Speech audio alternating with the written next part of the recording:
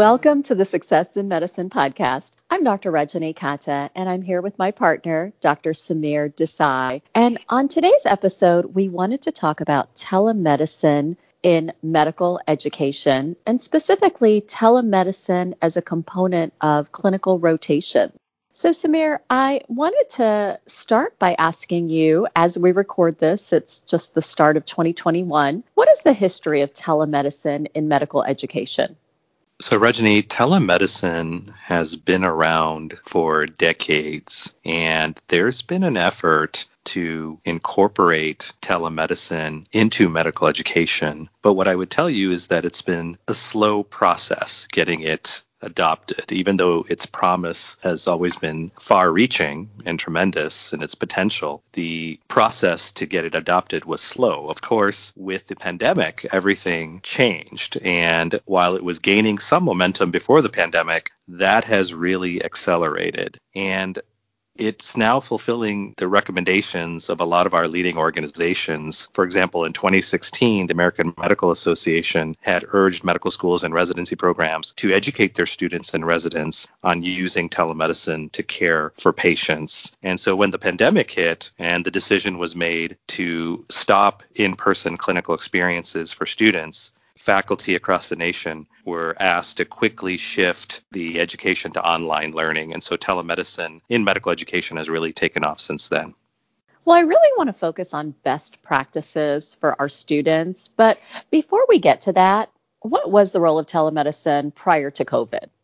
That's a great question. And students will be interested to know that telemedicine education was present in the curriculum of many medical schools. So in a recent survey that was done before the COVID pandemic, over 60 allopathic medical schools in the U.S. reported offering some sort of telemedicine experience during the clinical years. But when you take a closer look at what this experience was, with few exceptions, telemedicine was really not a required part of the curriculum. So typically what happened, Rajani, was that a student might be in a rotation, particularly in certain specialties such as psychiatry or dermatology, which had lended themselves easier to adopting telemedicine, and perhaps they would see telemedicine as they were rotating through that particular specialty, but there may not have been a formal curriculum related to that. That's not to say that there weren't any formal telemedicine electives. There were a few schools who had developed that, and I would consider those schools certainly to be leaders in this area, and students could certainly take part in those rotations if they were interested. But I wouldn't say that student interest in telemedicine was terribly high. But now, of course, with the COVID pandemic, as I mentioned, it's accelerated the use of telemedicine, and it's really spurred educators to create telemedicine-focused electives, and the student interest in these experiences has really taken off. Well, and you and I have spoken to a number of our colleagues and certainly a number of the students with whom we work. And one of the reasons that we really wanted to do this episode was because telemedicine is becoming so much more prevalent right now as a component of clinical rotations. And in speaking to our colleagues and our students, what we found is that there are a lot of different variations on how telemedicine may be incorporated into a rotation. So, for example, as you mentioned, it might be a part of the rotation. For example, you might be in clinic 3 days a week, and you might be doing telemedicine 2 days a week. And even the way that it's set up is kind of interesting. So some of our students have been in the clinic with their preceptor, sort of, in the same room. And then they are doing telemedicine encounters with a patient who is at a remote location. And so the student might be taking a history, but then they might turn to their preceptor to discuss the differential diagnosis and the plan, and then go back to discussing it with the patient. Alternatively, I know we've heard of cases where the student is in one location, the preceptor is in a second location, and then the patient is at a third location. So there are different ways to incorporate, or different ways that institutions have incorporated telemedicine into their educational experience. And for the remainder of the episode, I really want to focus on best practices for our students. So questions about what are the goals of a telemedicine encounter and a telemedicine rotation? How can a student work to really enhance their own educational experience? How can they impress upon their preceptor how well they are performing? And ultimately, the most important aspect of this is how can they provide the best medical care possible to the patient who's on the other side of that video screen? So let me start with that first question, Samir. What are some goals for students who are taking part in telemedicine rotations? Well, Regina, I would say that your top goal, as is the case with any rotation, is to work with the healthcare team to give patients high quality, patient-centered care. Since telemedicine is going to be playing a larger role in our healthcare system, your other goals are to be exposed to telemedicine because for many students it will be something new for them and they will really want to understand how care can be delivered in this manner. And the other goals include being actively involved in the telemedicine rotation. So if you can take an active role in these patient encounters, you can really begin to build your clinical and non-clinical skills, some of which are going to be very different than what you are used to in an in-person visit. So, for example, you'll learn how to communicate virtually with patients, you'll learn how to perform a telemedicine physical exam, and how to troubleshoot technological issues. And a big part of your telemedicine experience is going to be about developing your webside manner. Notice that I said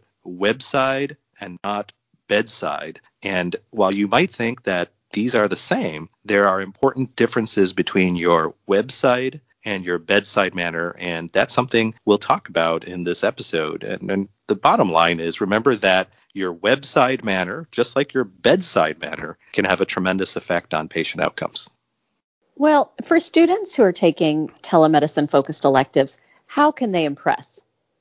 Well, to excel, it's best to break down the telemedicine encounter into 3 parts. The first part is what you need to do before you connect with the patient. The second part is what you need to do during the encounter. And then the third part is what you need to do after the patient encounter. By understanding the best practices for every part of this process, you'll be on your way to making a great impression on your preceptor or your attending. So let's start with before the rotation. What do students need to be doing before the rotation begins? A big part of your thinking before the rotation begins needs to be about logistics. So as a first step, I recommend becoming knowledgeable about how that telemedicine is going to be delivered in your rotation. In other words, what software is going to be used, and to make sure that you have that software on your device. And of course, you need to have a reliable internet connection, and you have to make sure that the speed of your connection is sufficient to support the platform. And so the other things are that you have a laptop with a camera and a microphone, and that you test out your audio and video within the platform to make sure everything is compatible and that the sound and video quality are what you need it to be. And remember that your patient must be able to see and hear you. You don't want technological issues to take away from having a satisfying encounter. And the other thing is, since you might not be in the same physical location as your preceptor attending, you need to know what to do when there's a problem. So in case there's a technological issue, how will you be in contact with the healthcare team? And for that reason, many rotations will establish a communication back channel for this reason, and that's usually via texting or private chat. How can students make a good first impression on their patients? That's a great question. That's something that we're striving to do in every one of our encounters, whether it's in person or virtual. But how patients respond to you will certainly be based in part on how you make them feel at the beginning of the encounter. So immediately after the encounter begins, that patient will be forming an impression of you. And that impression will be based on several factors. So first, your workspace is a big part of this. They're going to get a chance to see your space when you log on and they see you. And therefore, you want to pick a place at your location which is private, where there will be no interruptions or background noise, and where your environment is clean and uncluttered. And what you have to do is you have to make sure that you take stock of your environment and what they can see. And right before you log on, the other aspect of this that's very important is you need to make sure that you're in the proper place on the screen, that your body is in the center of your frame or your screen, that your lighting is uniform so that your face is not in shadow. And these are all important considerations. So there's a lot of prep that you need to do before you log on with that patient. And beyond that, just as you would in an in-person visit, you have to get up to speed about the patient. So you have to review the patient's medical history, their symptoms, their concerns, so you can be as informed as possible before you begin that encounter.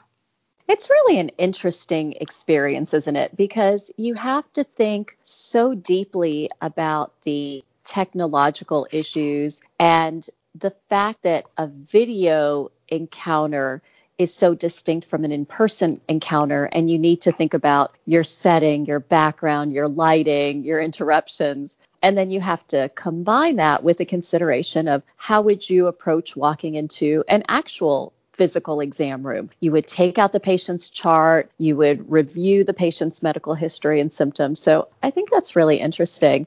I'm just going to alert our listeners that you and I did an episode on virtual interviews where we talked more deeply about some of these issues, especially things like ensuring that there are no interruptions, ensuring that there is the correct lighting and the correct background. So we went very deeply into that into our episode on virtual interviews. So I'd really recommend that. And I'm going to second that about some of these issues. So for example, on one of my first virtual interviews where it was a recorded interview for social media, I went back and I looked at it and I realized, oh my gosh, the lighting was really poor. And you don't quite realize how much that makes a difference, but it's really an aspect I consider of nonverbal communication. So if your face is in shadow and you're speaking an important message, sometimes that message is lost because it's distracting to not be able to see that person clearly. So all of these factors do make an impact on how your patient views you and how your patient absorbs that message. So I do recommend going back to that episode and thinking about proper lighting and, whether that's a ring light or something else, as well as all of those other factors that you mentioned, Samir. So I want to now transition a little bit to the actual encounter. So here you've prepared, you're ready to go. How do you start that telemedicine encounter?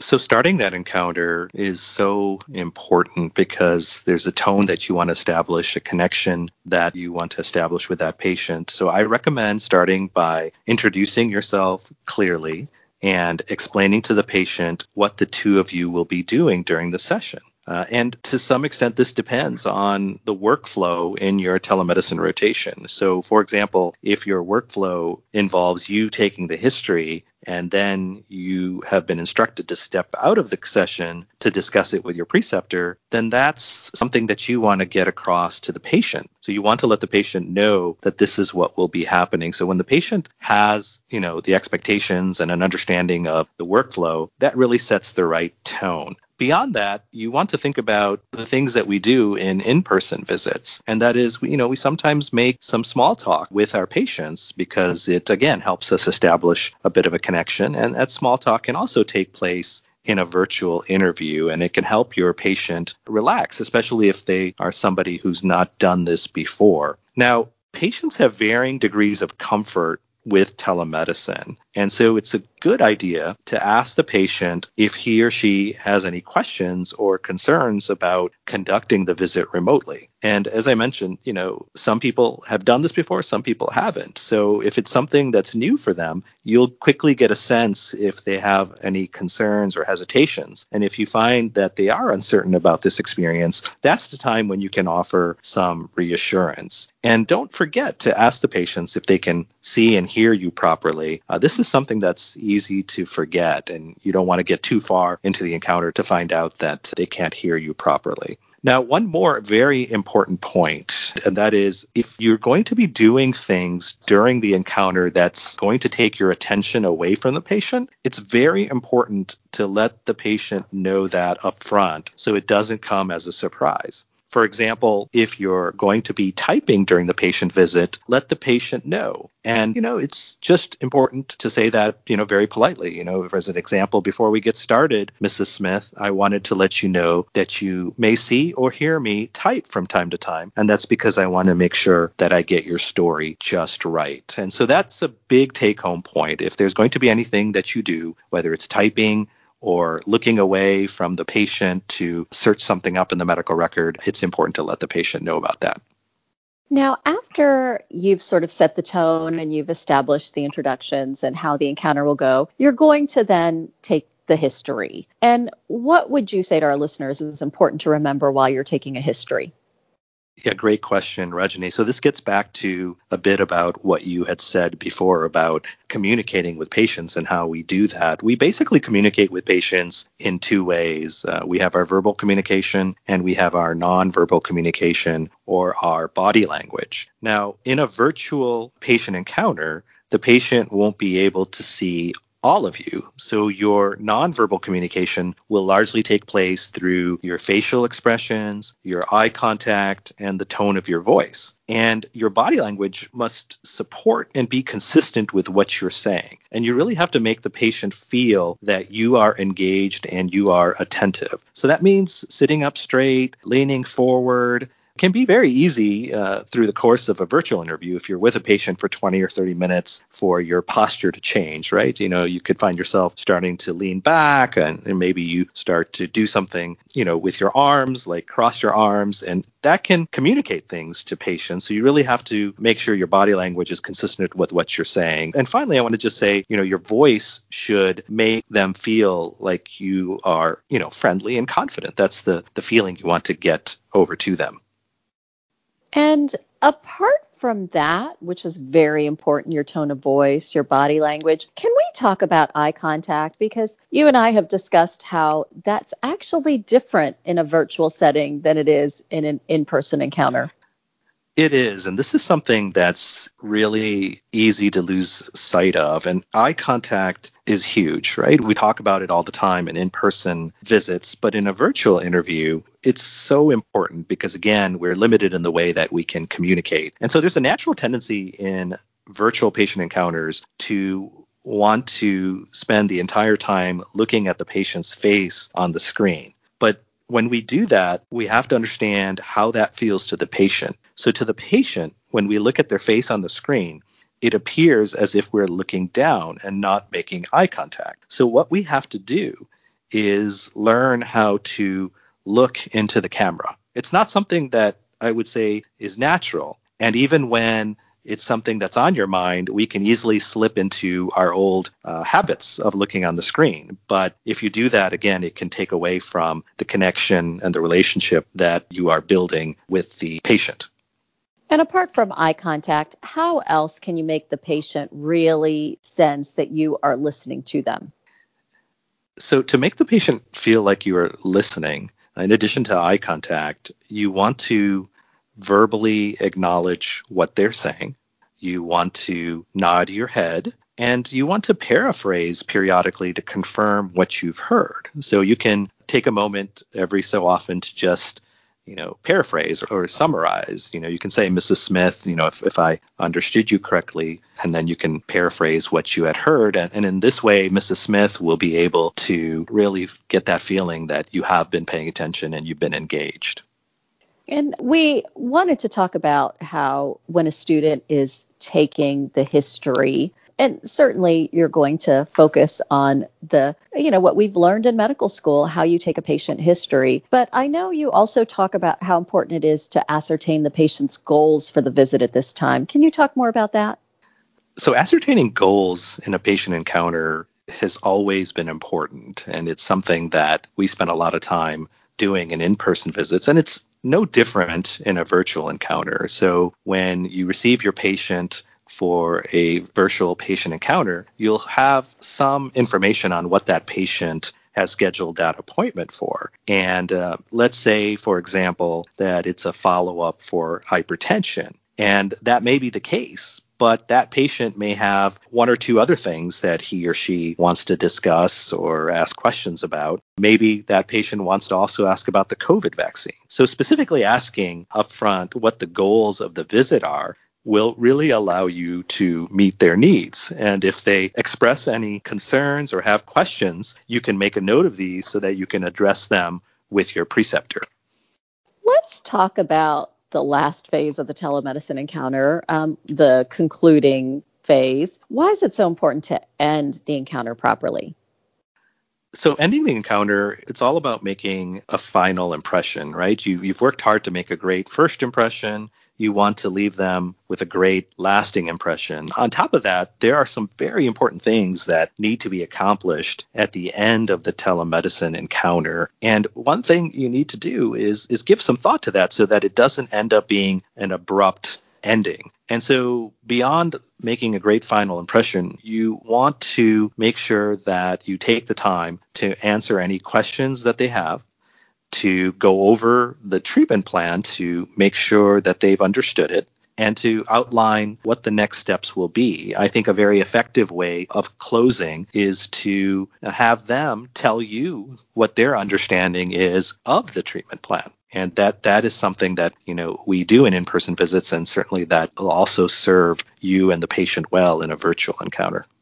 What about after the encounter? So after the encounter, it's your job to follow through on all tasks related to that patient encounter. So that might include completing your patient note in the chart. It may involve sending the patient a follow-up note summarizing the visit and the plan. It could be arranging for prescriptions or lab work. So that's something that you will decide with your attending or preceptor, and then it's important that you work with the team to have that proper follow-through so that nothing falls through the cracks. Apart from those patient care considerations, what else is it important to do after the encounter? Well, after the encounter, it's important to reflect on what went well and what you would like to change. So we're all trying to get better with every experience. So start with the opening of the encounter and ask yourself, how did I open this encounter? Did I establish good rapport? Was I able to make the patient feel comfortable? And then move into the rest of the encounter and ask yourself, was I able to provide comfort and empathy wherever and whenever it was needed? How did I do with the history? What was the quality of my history? Did I get all the information that I needed to get? So, for example, if you didn't realize the importance of asking certain questions in a patient presenting with back pain, you want to make note of that so that with the next patient that presents with back pain, you'll be sure to include that. And of course, you'll be getting that information not only through your own reflection, but through talking with your preceptor. You also want to think about the technological aspects of the patient encounter. Was there a technological issue that came up? And if it did, what can you do about it in the future? What about speaking to your preceptor for feedback? Do you have any suggestions about that? I do. I think feedback is so important in a rotation, and in a virtual rotation where you have had less experience doing the things that you're doing. I think it's vital for your growth. So it's important to ask your preceptor for feedback. And, if your preceptor has observed you during the encounter, you can get very specific feedback about any aspect of that encounter. You'll learn about how you did when you opened the interview. You learn about what you did during the history taking. If the physical exam was part of the telemedicine encounter, you'll learn about that. And so you can take that feedback and really grow from it. And if your preceptor didn't observe you and you're wondering about how you can improve in some area, don't be afraid to bring it up. Bringing it to your preceptor's attention may prompt them to give you some specific advice and even observe you doing that aspect of the encounter, which will then, give you some more actionable information. And remember, what you're trying to do here in terms of goals is to make the most of your learning opportunities. And your preceptor can certainly help you hone your website manner, and that will help you create and strengthen your patient relationships. As we're concluding this episode, I just wanted to ask, do you have any final thoughts that you want to share? I do. And what I would tell students is that these rotations are not just new experiences for you, they're new for many attendings and many preceptors. And you'll find that your preceptors, in many cases, are learning alongside you. They've had to get their telemedicine up and running quickly, and they are figuring out how to engage students in a virtual visit so that students can learn from the experience. But they are very interested in maximizing your educational experience. So I would encourage students to keep their preceptors informed about their progress so that the preceptors can help them reach their goals. And if you do that, you'll be well on your way to making a great overall impression on your attendings. Well, thank you for sharing all that information, Samir. And for our listeners, I want to direct you for more information and the show notes for this episode to our website, which is thesuccessfulmatch.com. And again, we thank you for listening. I'm Dr. Rajani Kata here with my partner, Dr. Samir Desai, on the Success in Medicine podcast.